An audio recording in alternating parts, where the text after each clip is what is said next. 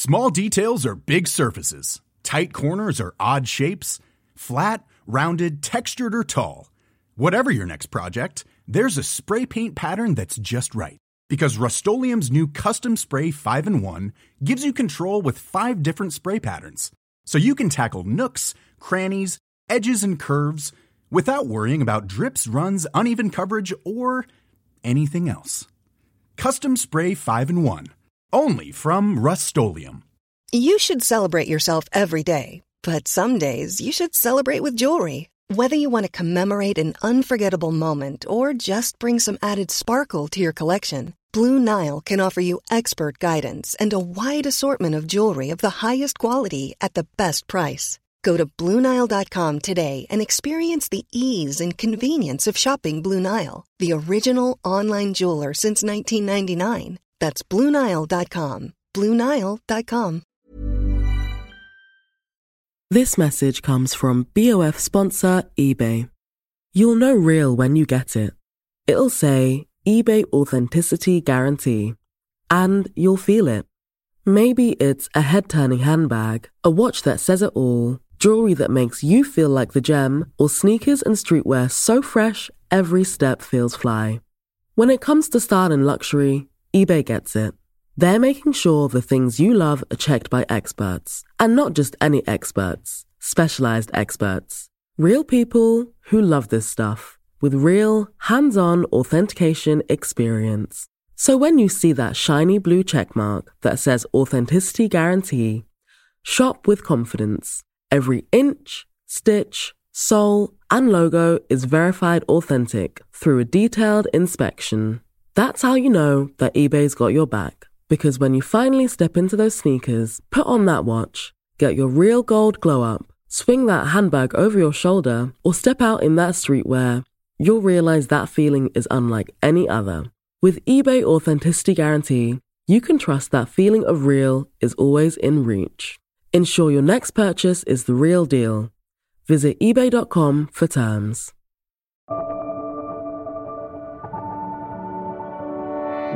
Hi, this is Imran Amed, founder and CEO of the Business of Fashion. Welcome to the BOF podcast. It's Friday, June 2nd. A couple of weeks ago, I had the absolute pleasure of going to Cairo to attend the first ever Fashion Week in Egypt. It was a really special moment to be there, and I was so inspired to meet so many BOF readers and thrilled to see firsthand the role that BOF is playing in helping to shape the fashion dialogue in the Middle East. Thanks to all of you for coming and for sharing your stories and experiences with me.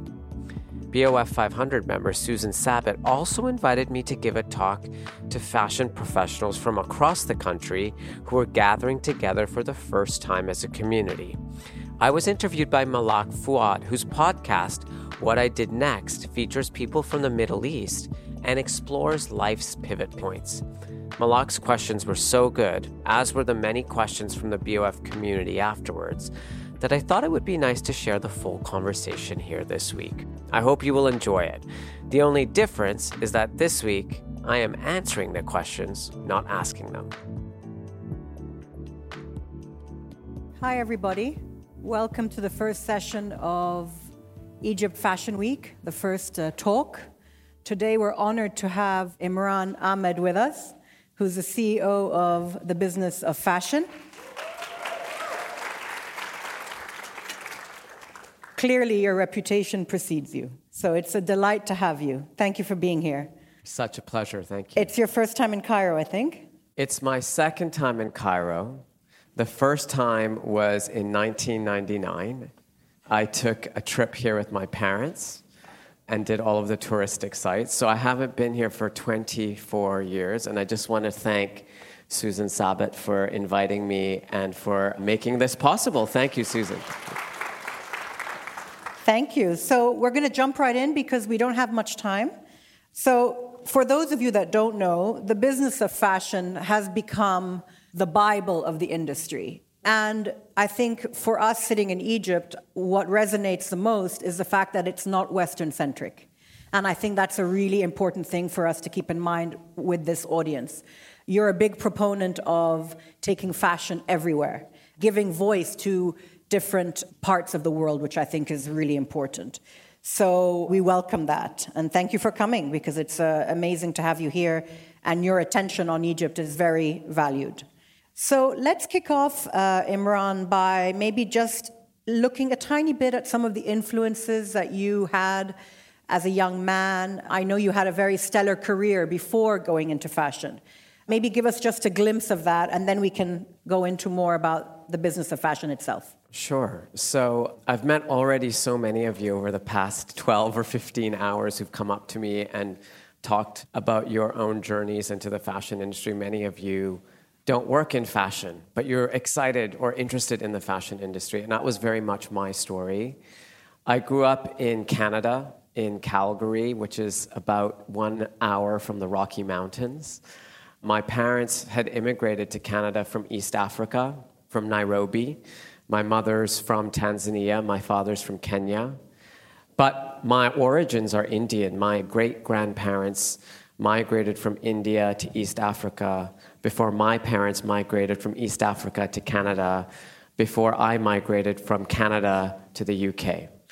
And so the reason I see the world the way I do is very much a reflection of my own personal history and experience. And I think it's super important that as we think about business, as we think about fashion, as we think about the way we try to understand everything that's happening in the world, that we do so with a global lens. My childhood was amazing. My parents nurtured both my nerdy academic side and my creative, expressive side. And both of those things are elements that, I've been trying to reconcile most of my career and most of my life. When it came to studying, I went and studied business. It was the responsible thing to do. I was very interested in business growing up, in entrepreneurship in particular, in building things, in leading people, in creating things. I ended up working in management consulting at a company called McKinsey. And McKinsey was amazing in some respects because it exposed me to lots of different types of business problems and lots of different parts of the world, and I worked with incredible people, but it all felt a bit empty to me. And I felt like every day when I was walking into the office, I was leaving a lot of myself at home.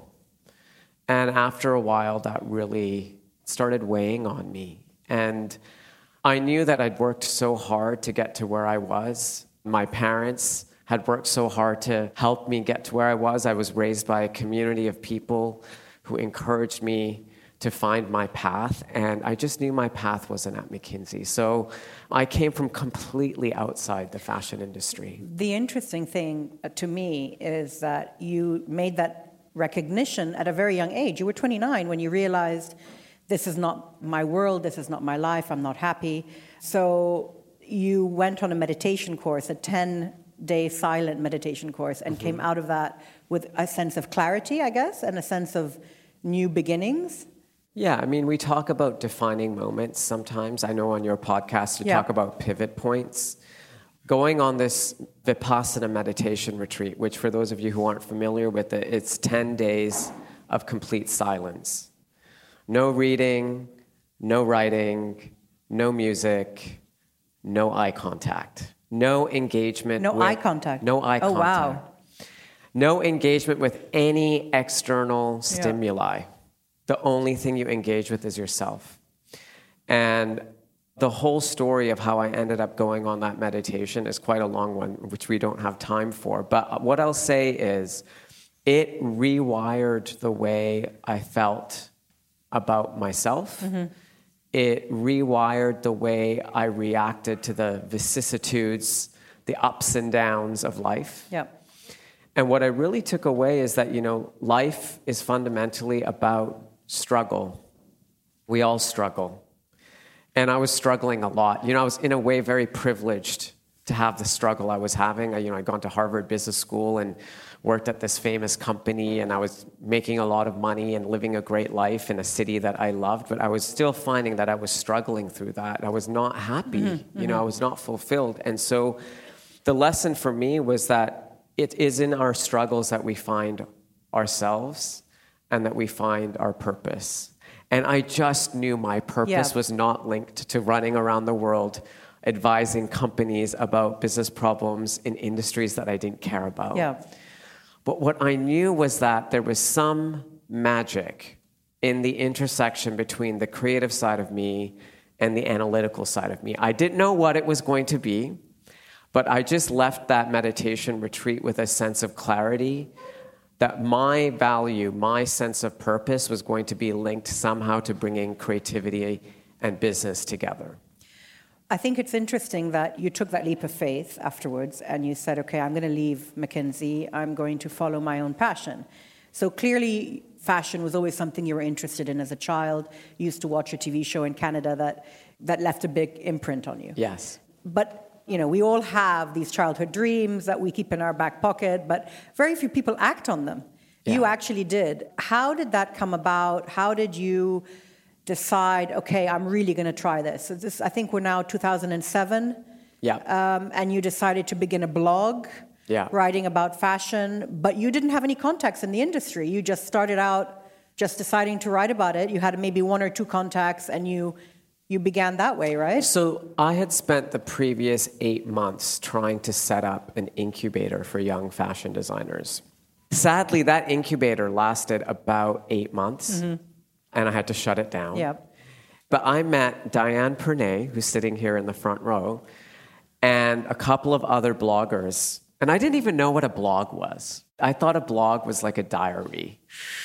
But Diane and a couple of others who I met early on during that journey of setting up that incubator showed me that you could kind of share what you were experiencing. And like, this is before Facebook, before Instagram, before Twitter, before any of that existed. In fact, blogs were the first form of social media. Yeah. It was the first place where you could say, I've seen something and it inspired me, or I've experienced something and I learned from it and I want to share that with you. And so really my blog that I started writing was a personal thing. It was a form of personal expression. And initially, it was behind a password. Mm-hmm. It was only for my friends and family to see my journey from McKinsey to the fashion world. And when the incubator failed, I took the password off that blog. I designed a little banner in PowerPoint because that's what I knew. What there was at the time. And I called it The Business of Fashion. And that was January 2007. Mm-hmm. And then slowly, you began to make your way through the industry, and you got more and more recognition, and you developed relationships.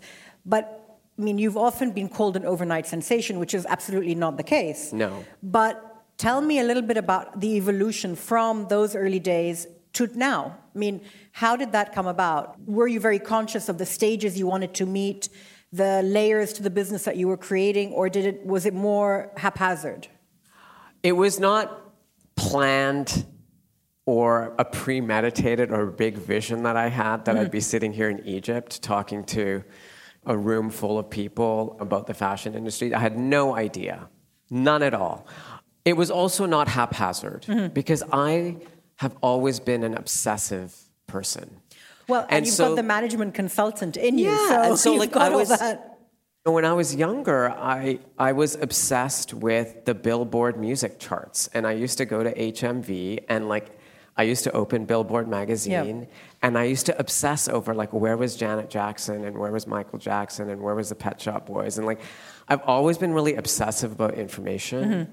I had a stamp collection when I was really young. I was obsessive about organizing that stamp collection in a way that made sense to me. And I'd organize it by country and then by color. And in a way, I brought that same obsessiveness to the way that I was creating this thing. So it wasn't haphazard. It was done with a lot of care, attention, and thoughtfulness. Mm-hmm. And I think really what happened is that I'm a very curious person. And I'm always interested in what's happening in the world. And I was very curious to see how things that were just starting to happen in the world might impact this industry that I was getting to know. So I think I was maybe one of the first people who asked the question, how might this little thing called Facebook impact the fashion industry? And then what is the impact of all of these clothes that we're producing and selling and disposing of, like what might the impact of that be on the planet and on our environment? The sustainability element. Why is it that the fashion industry is so narrow in its communication of what beauty looks like? Why does the fashion industry never talk about India or China? Like, why is it that we ignore vast countries that are filled with lots of creative people? I mean, the industry, as I was observing it back in 2006 and 2007, was so myopic. There was not a lot of interest in like the fact that actually fashion is an industry that exists everywhere. And Imran, do you think that that's really changed? I think it's really starting to change. I think there's still a lot more that we need to do as an industry, but yeah, it's starting to change. Yeah, because as people who live or who are based in a non-Western country, when you look at any website, it's still very Western-centric. The imagery, the style of the fashion, there's still a lot of influence coming from the US and Europe. And it's a slow change if you're saying that there is a change. Look at the leadership, the business leadership and the creative leadership. And if you look at the business leadership and the creative leadership, the people who make the decisions, they don't look like me. That's right. They don't look like you. That's right. And so ultimately, in order to get the change that we need to see the designers, the executives, the leaders, the people who make the industry happen. We need to see a shift in that. And that's why we created the BOF 500. The motivation to create the BOF 500 was to recognize people and say, well, actually, the leaders in this industry are not just the people sitting in the headquarters in New York and Paris and Milan and London. The leaders in this industry are in markets all over the world. They're creative people and business people. They're people behind the scenes. They're Omoyemi Akareli in Lagos, who's trying to create a fashion industry in her home country. There's Diane Pernay, who for a long time has been recognizing the young fashion designers all over the world and trying to give them a platform. There are people like Burak, who pushed forward the idea of sustainability. When he was at Parsons, we were looking to say leadership in the fashion industry does not only look like a bunch of straight white men sitting in the boardrooms in Paris, Milan, and London. And when we brought that group of people together, something shifted. People felt seen for the first time. They had not been recognized for all of the work, for all of the contributions, for all of the impact that they had had on the fashion industry. And so in the content we create, in the events that we produce, in the community that we've been building at BOF since those very first posts that I started writing back in 2007, the idea was to completely shift the way the fashion industry sees itself and to shift the way the rest of the world sees fashion. And that's why I am so delighted and so proud to play a small part in shifting the industry to think differently about itself. I want to shift gears slightly. COVID impacted so many businesses across the planet. It impacted people's perceptions of how they want to live their lives. It impacted the work-life balance. It impacted physically where you work. Are you working from home? Are you working in an office, et cetera? How did COVID impact your business particularly, your actual brand?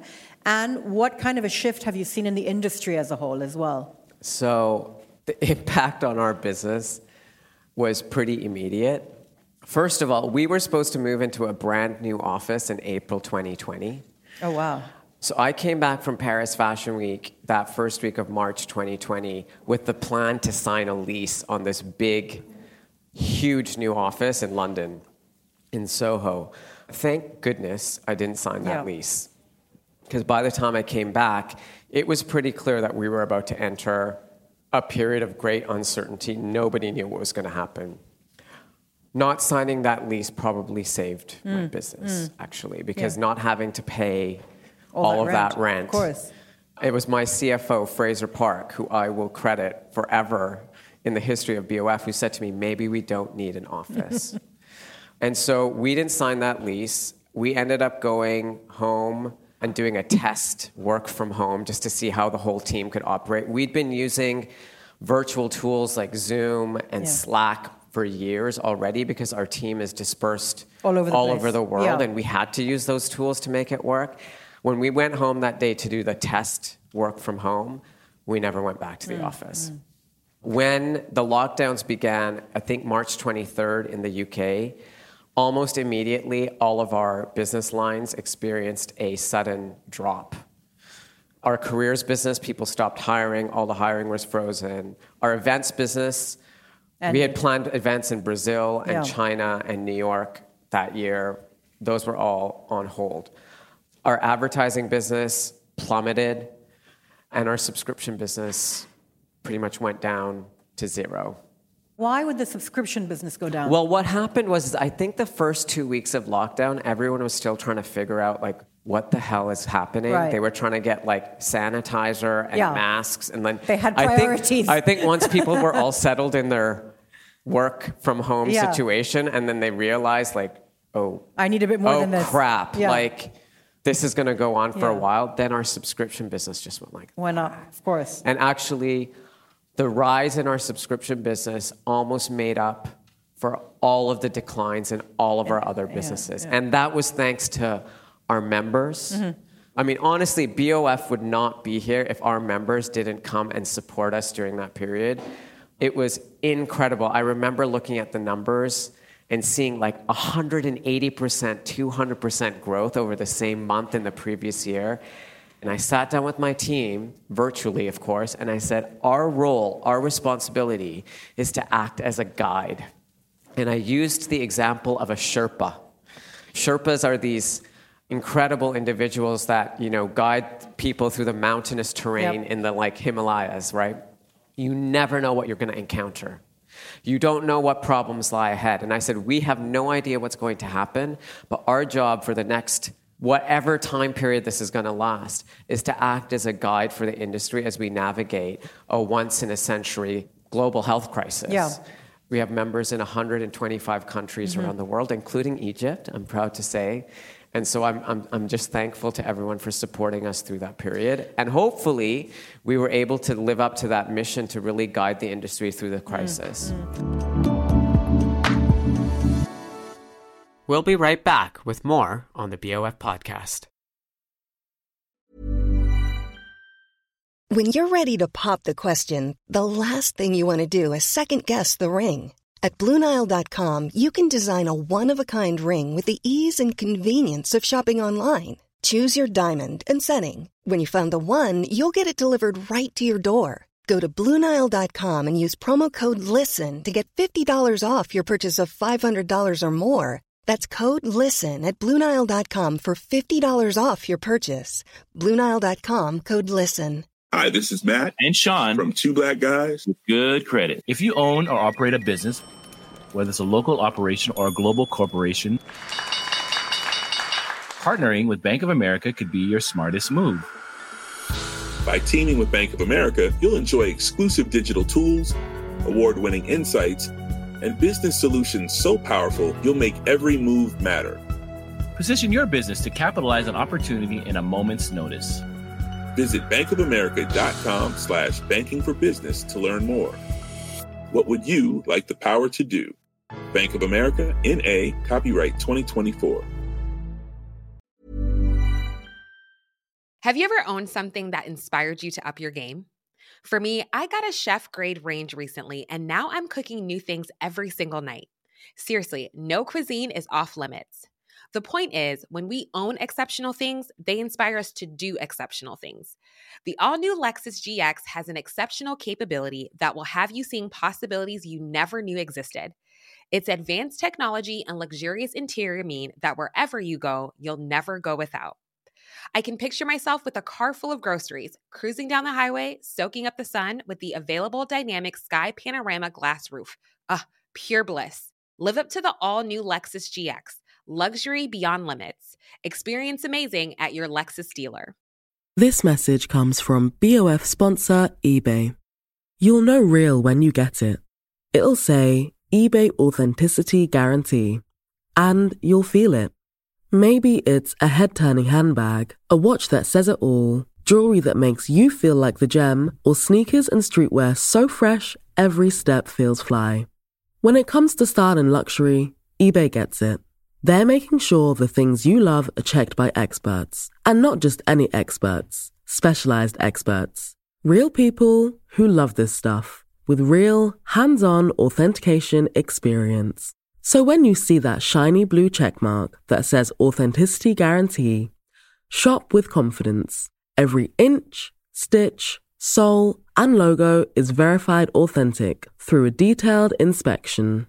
That's how you know that eBay's got your back. Because when you finally step into those sneakers, put on that watch, get your real gold glow up, swing that handbag over your shoulder, or step out in that streetwear, you'll realize that feeling is unlike any other. With eBay Authenticity Guarantee, you can trust that feeling of real is always in reach. Ensure your next purchase is the real deal. Visit ebay.com for terms. You were just in Kuwait before coming here. Yeah. And so you've got this new arm to the business, which sort of does a deep dive in terms of the analytics of different regions, different areas of the business. And you just come out with a report on the Middle East and specifically the retail industry, right? Yeah. Walk us through that, because there are some really interesting nuggets that we can pull out of there, primarily, which I had noticed and we talked about yesterday, this idea of localization. Yeah. Which is, most people today are much more interested in, especially in the Middle East. It's an anecdotal thing that I had noticed. There's a pride in wearing your national dress. There's a pride in wearing local designers and featuring jewelry from your region or highlighting the treasures, the heritage of your region. And you notice that in your report.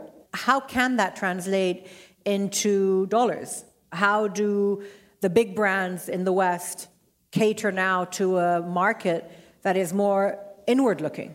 So when we asked senior executives around the world around which market they were most optimistic about, which one they were looking at most closely, it was the Middle East. Mm-hmm. We thought, well, we should double-click on that. Of course. And when we did our own research through BOF Insights, what we learned is that some of the biggest challenges that luxury brands, international brands have when thinking about this market, and the market is obviously vast. Egypt is not like Kuwait, is not like Saudi, is not like Dubai. I mean, all of these. And you have different spending power. There's different spending power. There's different local traditions. I mean, but one of the commonalities that we found was actually that the customers in these regions, they feel like a little bit the way these brands treat them is a bit tokenistic. And so some of the examples around Ramadan, for example, when the brands are issuing the Ramadan kaftan look. They're doing kaftans, or they're doing everything in green. They're just. It's the same phenomenon we see in China. At Christmas. China around Chinese New Year. They do everything in red with dragons on it. And the very cliche. Super cliche, and really not understanding that the customer everywhere in the world has access to the same information. They have the same awareness about all the brands. They want to be treated with a level of respect and understanding. And intelligence. And a reflection, of course, of the local culture and customs. And you can't do that sitting in Paris or New York or London without really empowering teams in local markets to inform you. One of the biggest lessons we learned, as the Chinese market was exploding, if you talk to the smartest executives, after 5 years of trying to dictate everything from the headquarters, they realized they get the best results when they hire really good people in the local market and empower those local markets to make decisions. Mm-hmm, mm-hmm. When you try to take this kind of command and control approach from the center, it doesn't work. Yeah. And so when it comes to building successful businesses here in the Middle East, these brands need to think a lot more about, need to spend a lot more time in the market, they need to talk to the customers, and they need to empower local teams so they can really create activations, products, experiences that really resonate with customers, and they must be done on the same level, with the same level of care and understanding that they do all of their events in other parts of the world. And then there's also an opportunity for the acquisition of local labels, right? To incorporate those into the wider or the larger fashion conglomerates and have that local arm available. Well, I think actually probably not. Mm-hmm. Those big luxury conglomerates are too big and too focused on these really big businesses to ever really give proper care and attention to a small local business in a market where they don't spend time. Right. So I don't think that will happen. That's probably not an option. But that's the competitive advantage for all of you. You know, for you who are small business owners, entrepreneurs, designers, who understand this market, who understand, you know, the Egyptian, and I saw a little bit last night, you know, the energy, the kind of expressiveness of the culture. You understand that better than anybody else. So as you're trying to build your own businesses here in this market, you need to do so with the reflection of your understanding. That's something that none of those people will ever understand as well as you do. That's your superpower. Your superpower is what you understand about this market. And so I think actually the local brands should thrive on their local knowledge and understanding of the market. And hopefully with events like Egypt Fashion Week and the community building and industry building that's happening here, there's also an ecosystem and community of people where you can all support each other. What I don't like to see in the fashion industry is backstabbing, competitiveness, sharkiness. That doesn't work. This is a community. And I think the more that we can create mutual understanding, more we can help each other and learn from each other, especially in local markets that have been overlooked. You'll never succeed if you're competing with each other and not working together. You'll only succeed as a community of people who work together, and I really believe in that. Yeah. I want to switch gears as we come towards the end, and I want to ask you a little bit about the AI world and the metaverse, and how is that going to impact fashion? Because it's what's on everyone's lips, regardless of which industry you're in. Everyone's talking metaverse. You have an avatar. I have an avatar. We're all, you know, in this digital new reality.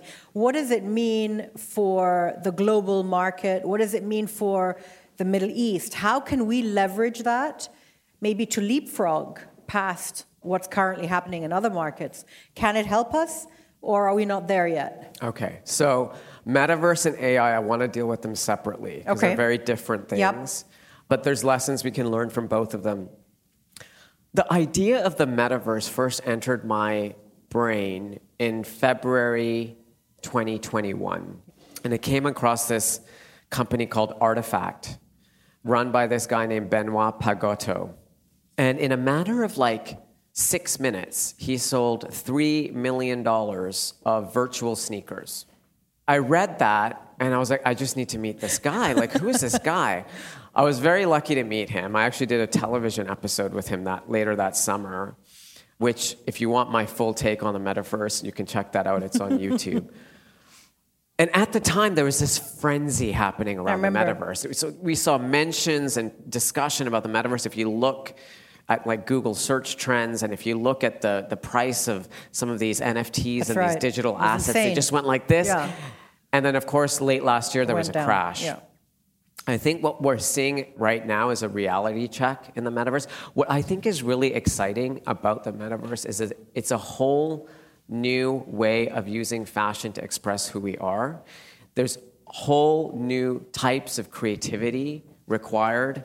A lot of the most interesting opportunities in the metaverse are actually going to be in gaming. Gaming is now the #1 form of entertainment in the whole world. And that includes not just young people, it includes people at every major age cohort. If you look at where they spend their most time, it's playing games. Yeah. And so a lot of the opportunities that we see for the metaverse is actually in interacting with customers in gaming environments, like Roblox, like Fortnite, all of these spaces where there's literally hundreds of millions of people spending time. So brands are now understanding that they want to connect with this generation or these cohorts of people in these virtual spaces. But that's like product placement, right? It's not just product placement. It's basically, I think it's a form of marketing on artificial intelligence. This is a game changer. Yeah. This is a earthquake for the world. And, a lot of the technology thinkers that I really respect, when I listen to their insights and when the way they talk about what artificial intelligence is going to do for the world, it's kind of mind-blowing. We had an Egyptian actually speak at our BOF Voices conference. This is Mo Gaudat. Mo Gaudat. He spoke at BOF Voices in December. So Mo, you were a guest on Mo's show. Yes. And Mo was a guest on my show. My show is called What I Did Next. Yeah. And him and I ended up talking about artificial intelligence for about an hour and a half because it is such a game changer on so many levels. He says AI will eventually be 1 billion times smarter than a human being. But his take is interesting. He's like, you've got to nurture it like a child. Exactly. So that it becomes your buddy. That's his whole point of view. It's like, everyone's talking, there's a lot of fear-mongering around AI. And there is some fearful stuff to think about. And there's some very important ethical issues that we need to be addressing head on if we're going to really make the best of this tool. AI has the potential to impact a lot of the parts of the industry that people thought were a bit untouchable by technology, the creative parts of our industry. I think what won't change is we will always need creative people to drive the industry. It's just the way that those creative people are going to engage with the industry, the way they're going to engage with technology, it's going to change. It's changing. So if you're a creative person, you need to understand AI. You need to go play with Midjourney and DALL-E and ChatGPT. You need to go practice creating prompts to see what this can create. It's magical. I was playing around with it back in December when ChatGPT, first launched, and I was blown away. You can say, I want to create an image that looks like a Richard Avedon image taken with this kind of camera in this kind of light in this city. And if your prompt is really specific, and it's not perfect. What you get back is sometimes warped and the faces are wrong and there's things that are wrong, but we're at the first hour of AI. What this is going to be like in a year. Yeah. I think it's going to be really interesting. And so I'm kind of scared, though, I have to admit. Yeah, it is a bit daunting, no doubt. Yeah. But, it's like back in 2007 when I got really excited about Facebook. About your blog, and I was like, what is this thing called Facebook? And the whole industry was like, oh, no, luxury companies will never be on Facebook because luxury customers are not on Facebook. Of course, luxury customers were on Facebook. They are on Facebook. We also learned that the way, as a global society, we engaged with social media, we made a lot of mistakes. Yeah. And we've learned that there's a lot of privacy issues, there's a lot of mental health issues, there's a lot of ethical issues, there's a lot of miscommunication issues that no one had really considered when social media was first rising. That's right. And so as we think about this next wave of technology that's going to shape the way we all live and work, we need to be a lot more attentive to thinking about what's the dark side. What are the things that we need to be aware of so that as this technology develops, we can ensure that it's contributing to the world in a positive way and it's not taking us down a dark path that we don't even know what to expect. Yeah. We're going to open the discussion to a Q&A from the audience very soon. I just want to end our talk with a look at something I do on my podcast regularly, which is I ask my guest what is in their cultural inbox. What are they watching, reading, listening to at the moment that's left an impact? So what is in your inbox these days? So this morning, I was actually listening. Do you guys know who Rick Rubin is? Okay. You need to go look up Rick Rubin, because Rick Rubin is this legendary music producer. And he's not like one of those music producers who only understands one genre of music and is known for one type of music. Like Rick Rubin works with everybody, and he was a creator of this thing called Def Jam Records. Mm-hmm. He has this new book called The Creative Act. And his ability to work across so many different genres of music, he says the book and this podcast with Krista Tippett on Being, it really explores this idea of where creativity really comes from. And although I'm not working in the music industry, I found this so inspiring because he pretty much says creativity is not this thing that comes from inside, it comes from the world as you interpret it. Or as you interact with it. Exactly, and it really resonated with me because as a creative person, as someone who's been building this creative company for the last 15 years, and going back to what we were talking about at the very beginning, my creativity comes from the world as I experience it, the world as I see it. Yeah. I would never have been able to create BOF if I hadn't been from this family that migrated from all of these different places, that my identity is so intersectional it's so multifaceted, it's so multi-layered. That's why I'm able to create something like BOF. Absolutely. Like something clicked in my brain when I was listening to that podcast this morning. So I highly recommend Rick Rubin. I mean, I think we all have these pivots in our lives, right? Which it's like stepping stones, and you connect the dots and you build from where you were, and it's like layers that you build on. And you have quite a few of those. So that was great, Imran. Thank you. Of course. Thank you very much. So we're going to open up to Q&A now. If anyone has some questions, I think there are some mics going around. Hi, Imran. It was really inspiring and amazing what you guys talked about. I have a brand here in Egypt called Satcher, and we work with sustainability and a lot of things like that. I just wanted to ask you about how the West usually sees our part of the world, like you talked, from the colonialist standpoint, that they see us as manufacturing countries rather than people that have ideas and creativity and all of that.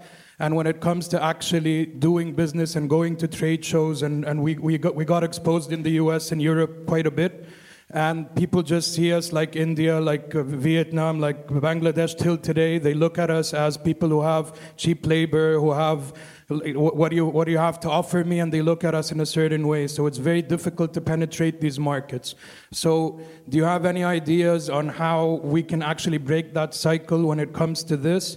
And also, there's an issue, lots of barriers when it comes to export and to work in Europe, even from the standpoint of getting visas and travel. There's a lot of barriers that we have to face that others in the West have no clue that we are going through. So how can we bring that to the attention of people and make it a bit easier, bring both points of view together? Thank you so much. Thank you for that question. It's a really important question. I just think we need to think about, as people who come from different places where the power structures maybe don't exist, we need to focus on creating things for our own markets. We need to stop focusing on trying to get validation from the West. When we talk about creating systemic change in the world, that requires the willingness and interest for those people in the positions of power to want to change, and I don't necessarily see that willingness or desire as yet. And so if you think about the global South, if you think about India, if you think about the Middle East, if you think about the continent of Africa and it's more than 50 countries, if you think of Southeast Asia, if you think of Vietnam and Indonesia, if you add all of those people up, it's huge. So my view is, let's stop focusing on trying to always focus on breaking into the West, and let's see what we can do in these kind of long neglected, long overlooked markets to work with each other. So make connections between other countries. We have shared experiences. You mentioned colonialism. I mean, if you look at most of the regions I've just mentioned, they're still unraveling the impact of years and years of colonialism. And sadly, a lot of the structures upon which the fashion industry is built is a legacy of that, right? And so I don't have solutions to take down these systemic barriers. What I do is I say, let's find other opportunities. And there's opportunities everywhere. So I don't know if that's the answer you were hoping for, but that's what I think is the right thing to do. Hi. Hi. My question is going to be like a bit of a basic question. I'm into fashion so much since, I discovered this since I was 11. Yeah. Okay, and right now I'm 20, or about to be 20. So my question here is, I feel like I can't find a foundation for myself. I started to be I'm into fashion designing, and then I'm into fashion modeling. And then right now, I'm some sort of a certified fashion stylist. But for me to know what exactly I want and how to work with it is hard. I feel like I'm stuck. After the course and stuff like that, I don't know what to do. I don't know what's the next step that I should take. Yeah, I think we can all relate to feeling that way sometimes. So if you're only 20, I can tell you're going to feel stuck. Don't say that to him. No, I mean, I'm saying it as hopefully in an encouraging way, which is feeling stuck is normal. If you're looking for your place in the fashion industry, the best way to find your place is to try to understand every single aspect. There was this advice that was given to me. I did an informational call with someone at Ralph Lauren very early in my search for the fashion industry. She said to me, well, what part of the industry do you want to work in? And I said, well, I'm not sure. And she's like, well, before you get on a call like this, you should really understand all of the different parts of the fashion industry, because if you don't understand all the parts of the fashion industry, you're not going to know where you can fit in. And then the final thing that I'd say is, in order to figure out which part of the fashion industry you could fit into, you need to first understand yourself. You need to understand your talents, what makes you happy, what excites you, what gets your fire lit inside of you. So maybe it's not modeling, maybe it's not designing, but I'm glad that you're trying lots of different things, and hopefully one day you're going to try something and something clicks, and then you won't be stuck. Thank you so much. All right. Imran, I'm not from your industry. Actually, I'm probably a bit more akin to your previous world, more on the business side of things. But I'm here with my family, my wife and my daughter, to support our very dear friend Malak, to introduce my daughter to strong, powerful women out there doing many different things. Her coach for Taekwondo out there is one of the models, okay? So it's a very interesting and changing world that we live in. Having said all that, thank you for your talk. It was amazing. My question for you is about bringing up young women today, and how do we allow them to be exposed to the fantastic things that you were talking about in the fashion world, but also make sure we can protect them from some of the dark sides of the industry, as there are in probably most businesses. And just that you have so much exposure to this space, it'd be great to hear a little bit about your thoughts about that area. Thank you for that question. It's a really important question, and I can honestly say I've never been asked that question before, so you get the prize for asking me a question no one's asked me before. I was in a London taxi one day, and the London taxi drivers, they sometimes chat with you.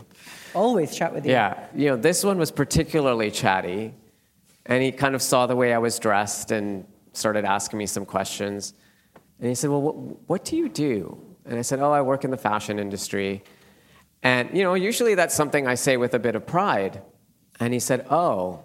And he said, yeah, my son had some exposure to the fashion industry. He wanted to be a model. And I really hate that industry, because my son has started feeling all of these things about himself that we never recognized in him as a young person, because he didn't feel like his body was the right shape. He started eating differently. He started obsessing about things the way he looked, And so it really kind of impacted me when he said that. And I said, you're absolutely right. This is an industry that has for a long time made people feel bad about themselves. That doesn't make sense, really, does it? And so I've thought about this, but no one's ever asked me, on a stage like this. And so what I said to him is the same thing I said to you, is that the industry has a lot of work to do. But I'm really lucky because I get to meet so many of the people who sit behind the external image of the industry. And I know that the industry isn't only about that. For the right path, with the right education, with the right mentors, with a little bit of luck, people can find their way in their image in this industry and have an impact. And by the way, I don't look like someone who should work in the fashion industry. I'm 5'3", I'm brown, I'm very small, no clothes fit me when I go to a store. I mean, it's a nightmare. And so I loved this industry, but I literally had someone tell me at the very beginning of my search, we don't need people like you in fashion. What did you answer? I didn't answer anything. Back to what I just said to the gentleman over there, I could have let that get stuck. And I just said, no. I said, I know there's something for me in this industry. I know that I can have some kind of impact. I know that I can find my path. And that's going to require me to work really hard, be really good at building relationships with people, and hopefully have a bit of luck and support. And then you never know what can happen. So I advise anyone raising any young person today, expose them to everything. Expose them to everything so they can discover their talents and discover what they love. That is the biggest gift you can give them, because that's the hardest thing to find in life, is to know what you really love. And if you can find that, and then you can align your kind of passion with your purpose and your career, I'm telling you, magical things can happen. It happened to me. Thank you. Well, thank you, everybody. Great questions. I want to thank Imran for the great inspirational talk, and enjoy the rest of the day. Thank you, everybody. The BOF podcast is edited and produced by Emma Clark and Eric Bria in the BOF studio team.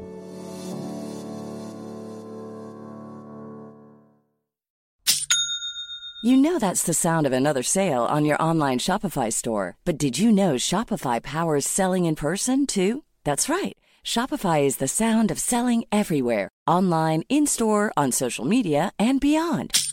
Shopify POS is your command center for your retail store. From accepting payments to managing inventory, Shopify has everything you need to sell in person. With Shopify, you get a powerhouse selling partner that effortlessly unites your in-person and online sales into one source of truth. Track every sale across your business in one place and know exactly what's in stock. Shopify helps you drive store traffic with plug-and-play tools built for marketing campaigns, from TikTok to Instagram and beyond. Plus, Shopify's award-winning 24/7 help is there to support your success every step of the way. Do retail right with Shopify. Sign up for a $1 per month trial period at shopify.com/BOF, all lowercase. Go to shopify.com/BOF to take your retail business to the next level today. Shopify.com/BOF.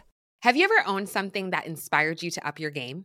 For me, I got a chef-grade range recently, and now I'm cooking new things every single night. Seriously, no cuisine is off limits. The point is, when we own exceptional things, they inspire us to do exceptional things. The all-new Lexus GX has an exceptional capability that will have you seeing possibilities you never knew existed. Its advanced technology and luxurious interior mean that wherever you go, you'll never go without. I can picture myself with a car full of groceries, cruising down the highway, soaking up the sun with the available dynamic sky panorama glass roof. Pure bliss. Live up to the all-new Lexus GX. Luxury beyond limits. Experience amazing at your Lexus dealer. Hi, this is Janice Torres from Yo Quiero Dinero. If you own or operate a business, whether it's a local operation or a global corporation, partnering with Bank of America could be your smartest move. By teaming with Bank of America, you'll enjoy exclusive digital tools, award-winning insights, and business solutions so powerful you'll make every move matter. Position your business to capitalize on opportunity in a moment's notice. Visit bankofamerica.com/bankingforbusiness to learn more. What would you like the power to do? Bank of America N.A., copyright 2024. This message comes from BOF sponsor eBay. You'll know real when you get it. It'll say eBay Authenticity Guarantee. And you'll feel it. Maybe it's a head-turning handbag, a watch that says it all, jewelry that makes you look like the gem, or sneakers and streetwear so fresh every step feels fly. eBay gets it. So look for the blue check mark next to that thing you love and be confident that every inch, stitch, sole, and logo is checked by experts. With eBay Authenticity Guarantee, you can trust that feeling of real is always in reach. Ensure your next purchase is the real deal. Visit ebay.com for terms.